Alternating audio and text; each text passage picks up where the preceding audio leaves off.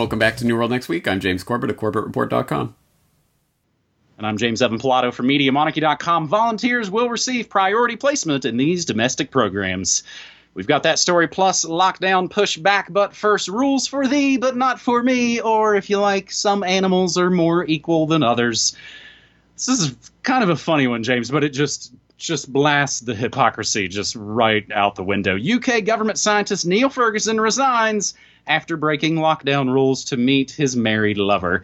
The scientist, whose advice prompted British Prime Minister Boris Johnson to lock down Britain, resigned from his government advisory position on Tuesday night.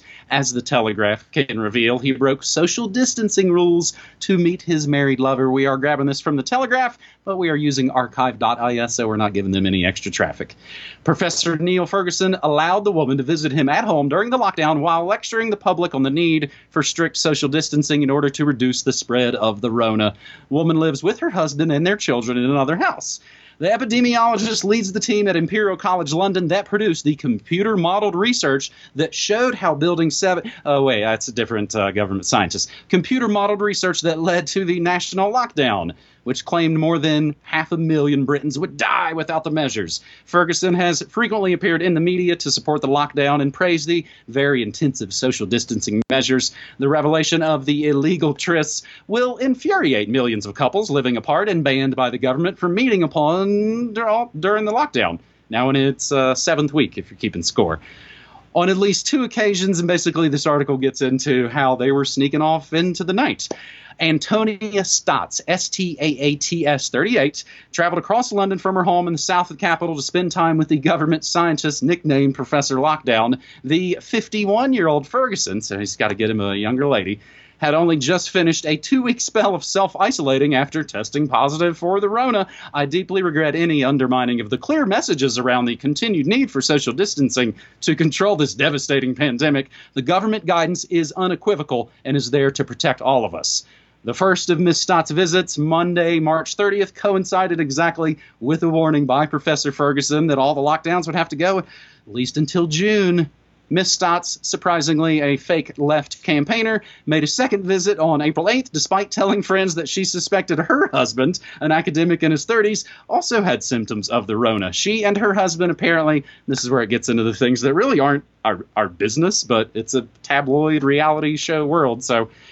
Stotts and her husband live together with their 2 kids in a £2 million home, but are understood to be in an open marriage. She's told friends about her relationship with Dr. Lockdown, but does not believe their actions to be hypocritical because she considers their households to be one.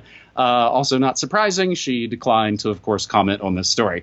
Another one from the Telegraph, how Neil Ferguson, architect of UK lockdown, was brought down by failing to obey his own rules. And as long as we're in this kind of garbage tabloid world, James, I kind of hope to see like a future headline of UK lockdown doctor beaten up by lover's cuckold. But it seems that the guy's into it. Not that there's anything wrong with that. It's just the levels of hypocrisy seem to know no limits, do they, James? No, they do not. And yeah, let's stress and underline the point of this story, because yes, I'm not here to cast judgments on people's personal relations, whatever, but that is not what this is about. This is about the person, one of the key architects of this lockdown madness that has spread around much of the world.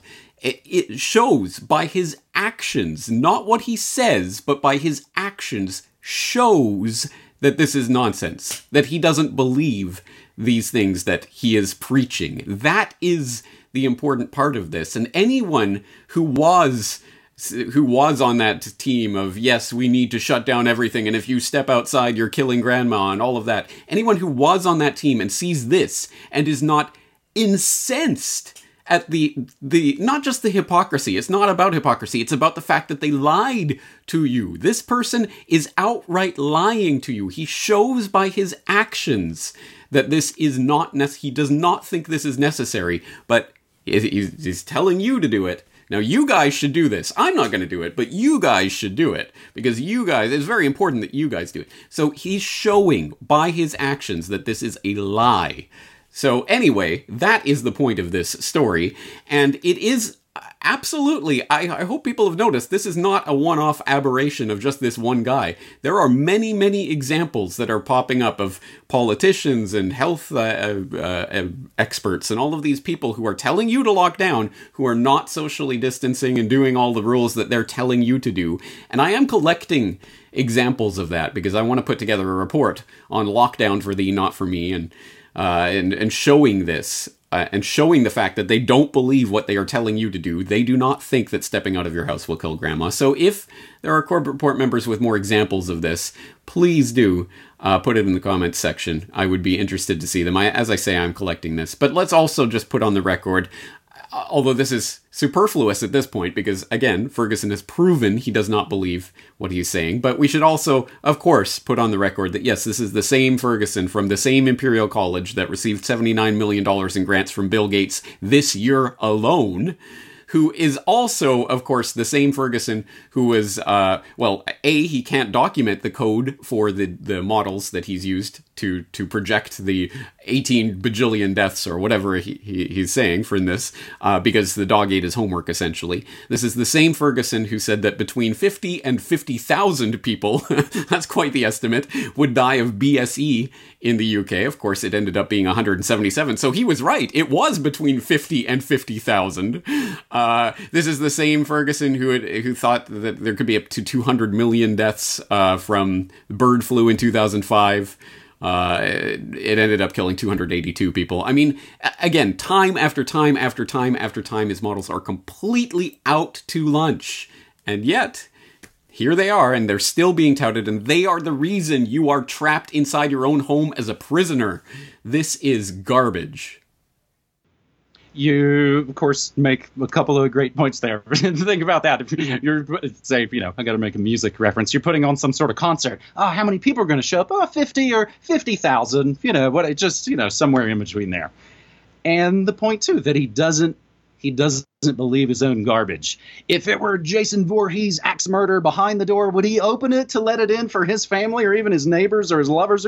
You would think certainly he wouldn't. So he must know that there's not an axe murderer waiting just outside the door.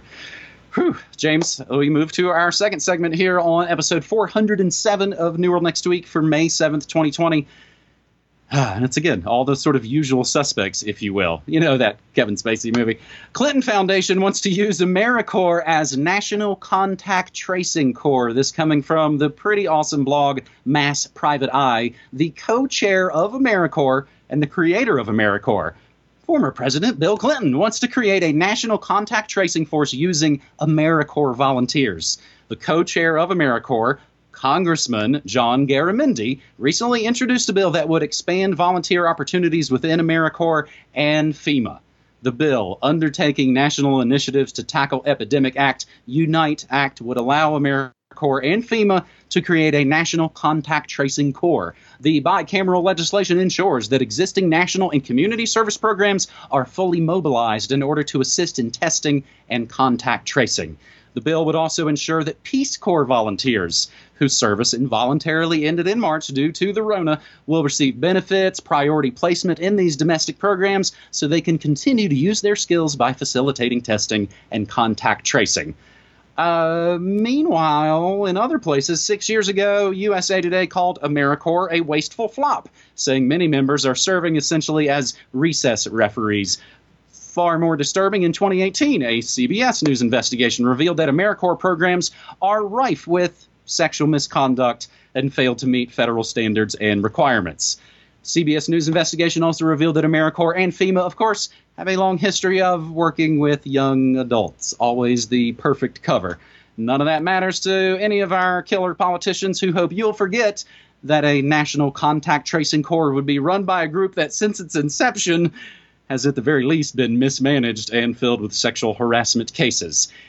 There's a famous quote, James, this kind of reminds me of. This is, we go, kind of deep here again, as we've been talking for these last several weeks of the scamdemic. They didn't just invent this stuff last week. These are long-time plans, again, long con, multiple years, multiple administrations, and even generations. We cannot continue to rely on our military. In order to achieve the national security objectives we've set, we've got to have a civilian national security force that's just as powerful, just as strong, and just as well funded. You know it, of course, the famous Obama phrase about a national security objective and a force to bring that out. We'll also include the link to Obama's own factcheck.org. Remember, he's in the Annenberg, and all his Chicago cronies are all behind that. Obama's factcheck.org has fact-checked that national security force quote and found that it's all good. James, it's almost like one side sets up the Stasi programs that their successor friends get to wield later. Clinton's omnibus crime bill helped pretty much set up the whole Terranoia Bush 9/11 police state. Bush's Patriot Acts helped set up Obama's drone wars, domestic surveillance, and now Swamp Thing gets to flex on all those previous so-called laws. James? And set them up for whoever gets the presidency next. So people who are cheering on, yay, Trump, I trust him. But then a Democrat will get in. Oh my God, a Democrat has these powers. How did this happen? Anyway, yes, of course, this story will not be surprising or new to Corbett Report viewers. You will remember that we were just talking about this and showing some of that Clinton Global Initiative propaganda nonsense on Propaganda Watch, where we exhorted you to remember, stop calling it contact tracing. This is not contact tracing. This is all-seeing, pervasive Big Brother snooping. But at any rate, it is good to have this on the record with the bill. I hope people will go and read through it and see the way they just kind of casually inserted in back down near the bottom of the bill, detail of core employees. You know, number 1, logistical support for the supply chain of medical equipment. Number 2, tracing contacts of infected individuals and their status while being quarantined. Number 3, providing nutritional assistance to... Wait, what? What did you just slip in there? Oh, that's right. Yeah, the spying police state. I don't even have the words to describe how disgusting this is, but they're putting it right out there. They are going to know everyone you meet and everywhere you go in the interest of saving the public from getting the sniffles, right? It's only because they love you and they want to take care of you. When has the government ever instituted any program that wasn't just in your best interests? But you could trust them. Absolutely. Yes, nonsense, garbage, rejected outright. Stop calling it contact tracing. And welcome to the new normal, guys. And do not accept it, because once again, let us remind people, any powers that are instituted in the wake of this emergency will be there forever. They will never, ever, ever give this up. They will never say, epidemic over, guys. Now we can stop all this contact tracing. We'll never look at you again. No, this is going in for good. So do not let this happen. Shake the bars of this cage before they lock the door. So on my show, I often talk about, I talk about my Alexa friend, which is actually a longtime dear friend who's never really met a scam he didn't fully love and believe in, and literally has the Alexa thing in his home, and tried to been, talking to him about Bill Gates. He's even been reading about philanthropy and seeing that maybe it could turn into a problematic thing. But still, Bill Gates spending his money to try and help people is still a good thing. This is about where he is. Meanwhile, when I told him they're openly spying on him in Baltimore, like they've been spying on him for the last few years, but now openly spying on him. Yeah, surveillance planes over your city. He has to go, oh yeah, I definitely don't like that thing. So I just, again, as we've all been doing, for 15 years, trying to turn our friends and family on to some of this information. And again, we're the crazy people half the time. And then the other time, look at us. We're the amazing, predictors of all of this. I've also been talking on my show a bit, James, about the 1976 swine flu scamdemic, which, among other things, of a rushed and botched and pretty much useless vaccine, they really didn't even shut anything down. It was basically just everything went on as normal. And this has happened time and time again. What makes this so different now? That's really kind of interesting question. Again, they kind of keep going for broke and moving the goalposts and just doubling down on the police states. But every now and then, of course, there's some not unmitigated good news, and there are people pushing back. And I think, again, as I've kind of been saying, I think it's only the beginning. Our third and final story on this New World next week: Oklahoma City ends face mask rule for customers after threats of violence. In Oklahoma City, and Oklahoma City walked back an emergency declaration requiring customers to wear face masks inside businesses after threats of violence were hurled at store employees. Officials in Stillwater, Oklahoma, announced the backtrack Friday, May 1st, less than 24 hours after the rule went into effect at stores and restaurants. Stillwater, Oklahoma Mayor Will Joyce said on Twitter he didn't expect the declaration to provoke a violent reaction. Quote, "I knew there'd be some objections, but I did not expect physical confrontations with employees and threatening phone calls to City Hall. I hate that our businesses and their employees had to deal with abuse today, and I apologize for putting them in that position." You got to at least give it up to him for saying, "I apologize." He said the face mask still strongly recommended for residents when around other people and will continue to be required for workers at public-facing businesses. We must find the common ground and work together to deal with the circumstances our society is facing. Whether or not we agree on the details, we have to find ways to cooperate in the task before us, and in a lot of ways that's true. But here's, I think, James, again, this false dichotomy. Again, Trumpsters want to reopen great America. We need our corporate slave jobs. And then fake progressives call the snitch line to say, you're killing grandma. And those are your two choices. Those are all, that's all you can get. Coke or Pepsi, those are your two choices. Almost like they're giving us two fake choices so that we arrive at the synthesis they wanted in the first place, James. This is, again, we've seen this play out a lot of times, and here it is again. We're just big time, prime time. Right, exactly. And that's, to me, that's the mitigated part of this good news story, is that, yes, the division is there, and unfortunately, the people get set against each other rather than at the people who are directing this. So, yes, violence and threats of violence and altercations with store employees is not the way we want to be going with this ultimately, because yes, they want the population at each other's throats. They want civil war. They want the violence so that they can step in as the saviors. The very same people who are the ones who are directing all of this, the Fergusons and their ilk of the world, who are telling you what to do and not doing it themselves, are the ones that we should be directing our anger towards, not the store employee who is literally has to do this because they've been told and so they're just doing their job. I know that is not an excuse for enforcing things that should not be enforced, but at any rate, we are not each other's enemies. The enemies are the people who are directing this scam and funding this scam at the very, very top. And unfortunately, we can misdirect our anger, and that can turn into widespread and wide-scale violence very easily. And unfortunately, violence against each other, again, only helps the people who want to control society by stepping in and acting as the saviors.